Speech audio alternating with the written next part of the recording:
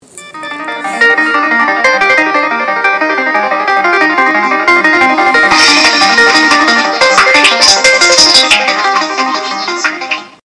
is Robert Martellacci, the Mindshare Learning Report, Canada's Learning and Technology e-magazine.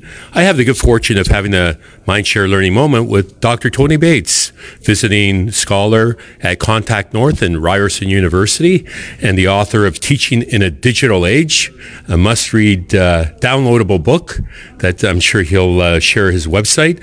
I've had the occasion to interview Dr. Bates in the past, and it's fortuitous we're here at the World Online Learning Conference in Toronto, and we're having a Mindshare moment this afternoon. Tony, thank you for joining me. How's the day gone so far? It's been very, very interesting. It's been a terrific conference. A lot of interesting people, a lot of interesting speakers already. It's terrific. So let's reflect back on the past year and the evolution of online learning, blended learning is all converging, and we're seeing a transformation happening. Is it ever happening quick enough? Well, it's certainly happening. I'm not sure quick enough. We just done a survey of online learning across Canada, and it's clear now it's a core activity for nearly all the universities and colleges in Canada. The college sector has caught up, I think, in the number of enrollments with the university sector. But what's really happening is penetrating into the face-to-face teaching on campus.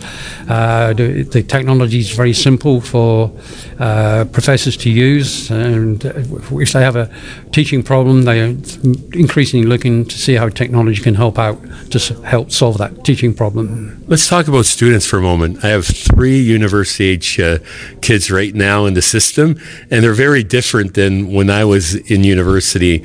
And, this is pre-computers and, going to the library.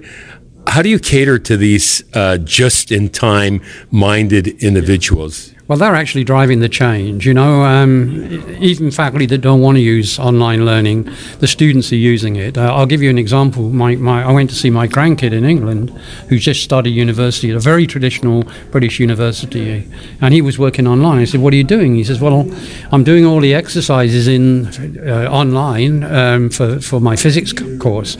I said, "Well, where are the exercises coming from?" He says, "Well, when I buy the textbook, I get all this website with all the exercises." So I said, "Well, how much of your time you're spending, out of your total study time?" And he says, "Well, I have 3 hours of lab a week, and I have 3 lectures a week, but I probably spend much more time online than I do in class." And I said, "Well, don't you go to all the lectures?" And he said, "No, we've got a group of 6 of us, and we take it in turns to go to the lectures." And I said, "Well, aren't you missing a lot?" And he says, "No, we just take down the topics and then go online to MIT's OpenCourseware and see how it's taught properly." I could relate to that because my kids do the same thing. If the professor isn't adding any value in their opinion, they will just self-learn. So let's talk about that for a moment because in one of the sessions, there was all these wonderful online learning objects and animations, and the question came up, well, what about my job in the future? So should professors fear the future, or should they embrace it? Well, they should fear it if they're not willing to change.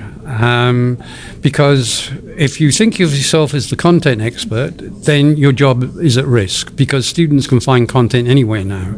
What they can't do is work out whether that content's any good, whether it's truthful or not, whether it's reliable. And so the job of the teacher is going to change.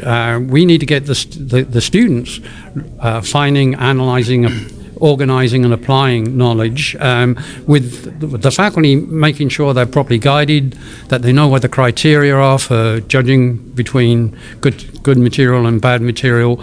In other words, they don't deliver the content anymore. They guide the students to the content and help them interpret it and analyse it and work out how to apply it. Fascinating. Let's talk about the publishing sector for a moment in the success equation. Where do they figure in? There's print, there's hybrid digital, there's all digital. Where should they be focusing, and what value could they add in the success equation?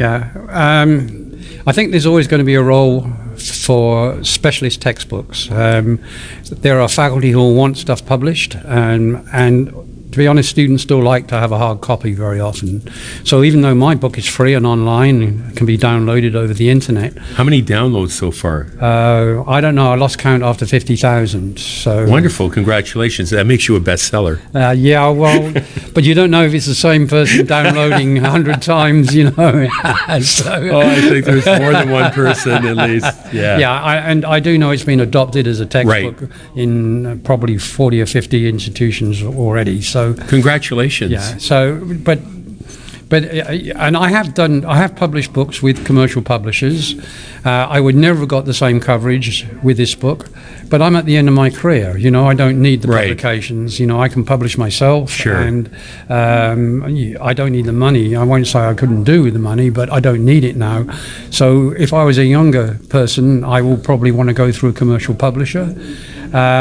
But I think the commercial publishers, that they are changing. You heard how I said about my grandson using the digital material online. That's probably more important to him than the textbook. So, and that's provided by the publisher. So I think there is a role for publishers here. But I think they have to look very carefully at. They're going to have to be much more focused. They can't just do these big, expensive, first-year textbooks and expect, because the governments are coming along now and making those books open access to save students money. Right. So they've got to find another niche, another role there. And Ontario recently announced that. Yeah. That has absolutely nothing to do with the election next year in Ontario? Well, it probably does, but I mean, I've got to support anything that's going to save students $1,000 a year. I know. I'm happy because it'll save me with 3 university students in the system. So how's Canada doing in relation to other countries when it comes to online? It's pretty good. It's pretty good. Nearly all institutions are now doing some form of online learning. And yeah, it's very broad. I'm not sure how deep it is. Right. We think that something like 16% of all university courses and something like 12% of all college courses are now fully online.